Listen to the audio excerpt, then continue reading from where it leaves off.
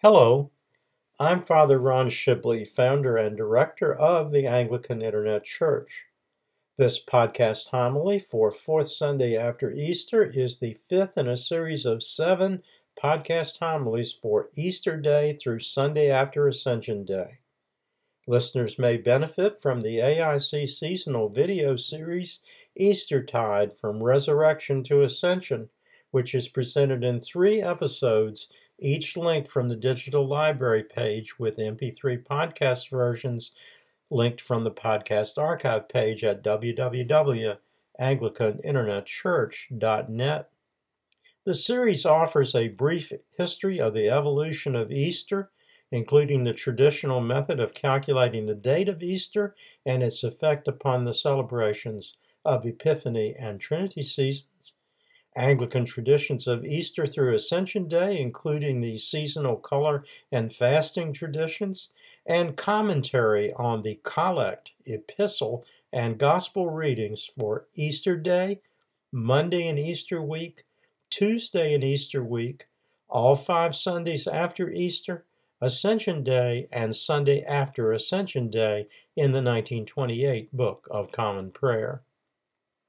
The collect, epistle, and gospel readings for 4th Sunday after Easter are discussed in episode 3.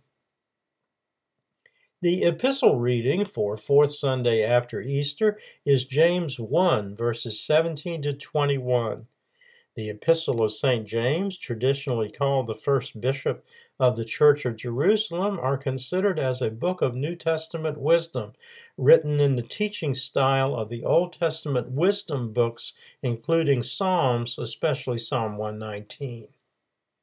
The popularity of the Epistle of St. James has risen and fallen many times. St. John Chrysostom, patron saint of the Anglican Internet Church and Bishop of Constantinople in the late 5th and early 6th centuries, and one of the Church's greatest pulpit orators of all times, quoted James frequently.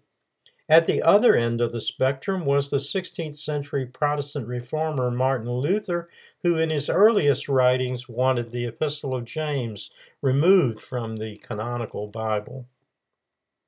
The Epistle of St. James has an important role as a book of valid teachings on spiritual matters.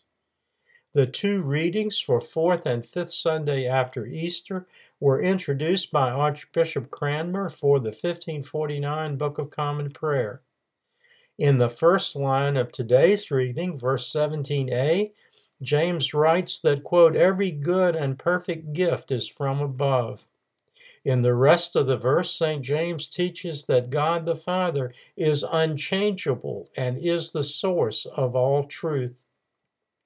For modern practitioners of Christian spirituality, it is clearly understood that this same Christian truth is the only antidote to the reality of evil in the world.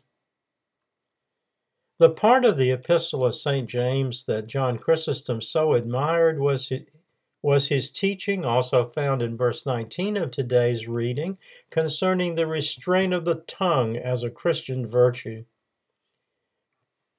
St. James writes in verse 19, "So then, my beloved brethren, let every man be swift to hear, slow to speak, slow to wrath, for the wrath of man does not produce the righteousness of God." St. Chrysostom told his parishioners in the late 4th century that one of the things they should consider giving up for Lent was restraining the tongue, or as he put so bluntly, give it a rest. St. John's advice, based upon the teaching of St. James, remains valid during any church season and not just Lent or Easter. The Gospel reading for 4th Sunday after Easter is St. John 16, verses 5 to 15. This week's reading from the Gospel of St. John occurs immediately before last week's reading, John 16, verses 16 to 21. The time is still the evening of Maundy Thursday, and the place probably was the house of St. Mark in Jerusalem. There, Jesus and his disciples were preparing for Passover, which literally means 50th day. Jesus recognizes that his disciples would have, quote, sorrow, unquote, in their hearts at the news that he would be leaving them. In early Christian thinking, sorrow meant that what we think of as sadness. St. John Chrysostom warned that if not properly managed, sorrow or despondency could become a great tyranny. The lesson is that we must never allow ourselves to be so fixed on the discomforts and disappointments of the present age, whether that be poor health, lack of money, lack of physical beauty or handsomeness, or lack of influence in the political or social world, that we allow it to come at the expense of living today and planning for tomorrow in the expectation of salvation in the kingdom of God. In the morning prayer reading for fourth Sunday after Easter, Job, even in his darkest moments, understood that his Redeemer would come. And he wrote in Job 19, verse 25, "For I know that my Redeemer lives, and he shall stand at last on the earth." The sorrow of the disciples was probably rooted in their lack of understanding of why Jesus was leaving them. Like most of us, they liked the current situation. In these last hours before his betrayal and arrest, Jesus explains the why concerning his going away. Beginning with verse 7, he explains that he must go away, or the helper or comforter or counselor or paraclete in Greek, meaning the Holy Spirit, will not be sent by the Father. The use of numerology, that is, emphasis on certain symbolic numbers, is frequent throughout St. John's Gospel. Here it appears again when Jesus cites three teachings in which the Holy Spirit will offer in verse 8. The first on sin, the second on righteousness, and the third on judgment. Each of these words has a very narrow meaning that is not the same as that traditionally assigned to the words themselves. Now, on the first subject, sin, Jesus provides a very narrow explanation of sin, saying in verse 9 that the world has sinned because they do not believe in me. Remember that in last week's reading, he has declared that the only path to the Father is through faith in him. Now he further says in verse 10 that the Spirit will counsel on the second topic, righteousness, which will be important to them after he goes away to join the Father. Traditional teaching from St. Chrysostom in the early church to that of the late 16th and early 17th century Anglican bishop and divine, the Blessed Lancelot Andrewes, is that the real antidote for sin, especially in troubled times, is made possible by the presence of the Holy Spirit in each of us. This, then, is the source of righteousness.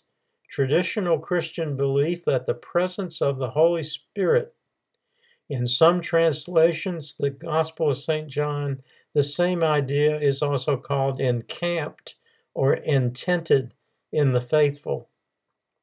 Whichever word you use, it should always be understood that righteousness in this form is a sovereign gift of the grace of the Father.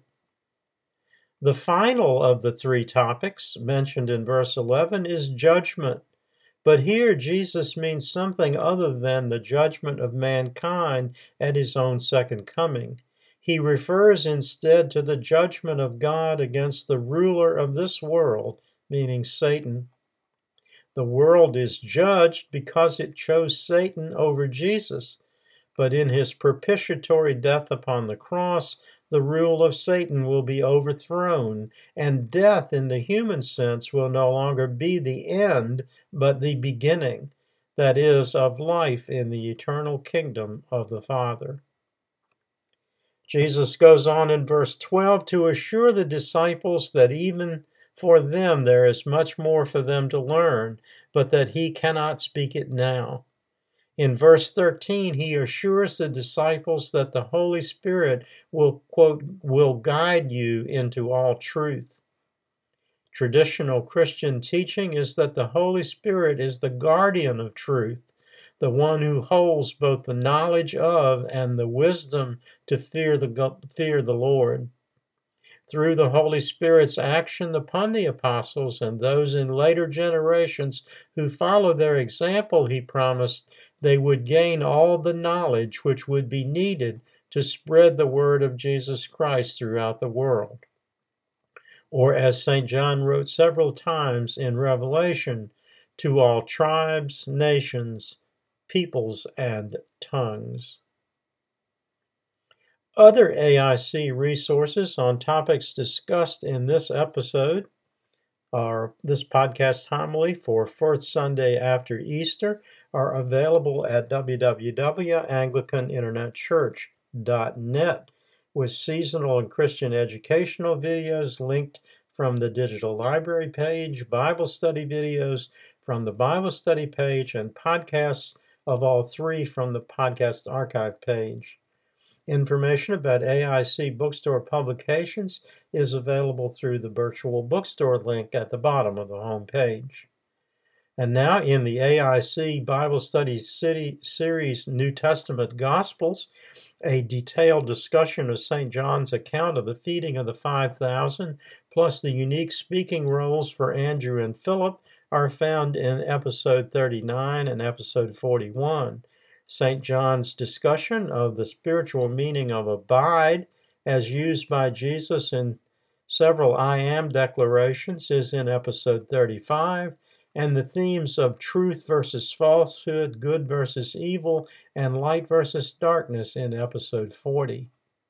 In the Nicene Creed video series in episode 7, there is extensive discussion of St. Basil of Caesarea's formative work and the contributions of St. Gregory Nazianzen and St. Gregory of Nyssa on the equality of the Holy Spirit with God the Father and God the Son. In the Lives of the Saints in the first series, episode 1 is focused on St. Andrew, 4 on St. John, 5 on St. Paul, 7 on St. Mark, 8 on St. Philip and St. James, and episode 13 on Bartholomew Nathaniel. From the second series, Gregory of Nyssa is the subject of episode 6, Gregory Nazianzen of episode 8, John Chrysostom of episode 9, Basil of Caesarea of episode 17, and the three English martyrs, including Archbishop Cranmer of episode 28.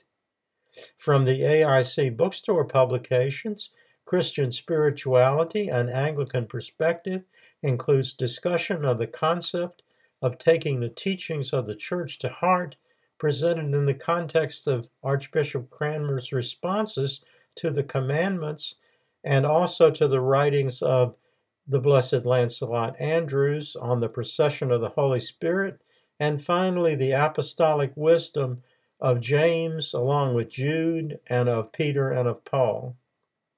In Layman's Lexicon, I recommend the entries for Comforter on page 45, Fear of the Lord, pages 76 to 86, Holy Spirit 109 to 110, Paraclete 162, Righteous/Righteousness 187 to 188, Satan 198 to 202, Sin 208 to 209, Spirit 212 to 213, Truth 229, Virtue 234 to 235, and finally Wisdom 238 to 240. In Revelation, an idealist interpretation, the text box Nations, Tribes, Peoples, and Tongues in Revelation is found on page 88 and offers insight into the meaning of those scriptural words. And finally, in the Prayer Book Psalter, History, Text, and Commentary, the wisdom verses of Psalm 119 are discussed on pages 275 to 286. The first closing prayer is an adaptation of a prayer of praise, adulation, and thanksgiving to the Spirit attributed to St. Basil of Caesarea in the 4th century. The second is the collect for fourth Sunday after Easter, adapted by Archbishop Cranmer for the 1549 Book of Common Prayer, from a prayer from the 8th century sacramentary of the 5th century Roman Catholic Pope Gelasius. O heavenly King, the Comforter, thou Spirit of truth, wisdom, understanding, counsel, and might, who art everywhere present and fillest all things, the treasury of blessings and giver of life, cleanse us from every stain, and come and take up thine abode within us, O thou strength of our souls and our salvation forever. Amen. Almighty God, who alone canst order the unruly wills and affections of sinful men, grant unto thy people that they may love the thing which thou commandest, and desire that which thou dost promise, that so among the sundry and manifold changes of the world, our hearts may surely there be fixed, where true joys are to be found, through Jesus Christ our Lord. Amen. Until next time, may the Lord bless you and keep you. May the Lord make his face to shine upon you and be merciful to you. May the Lord lift up his countenance upon you and give you peace. Amen. Glory be to God for all things. Amen. This program has been a presentation of the Anglican Internet Church. We invite you to visit our website and make use of its resources at www.anglicaninternetchurch.net.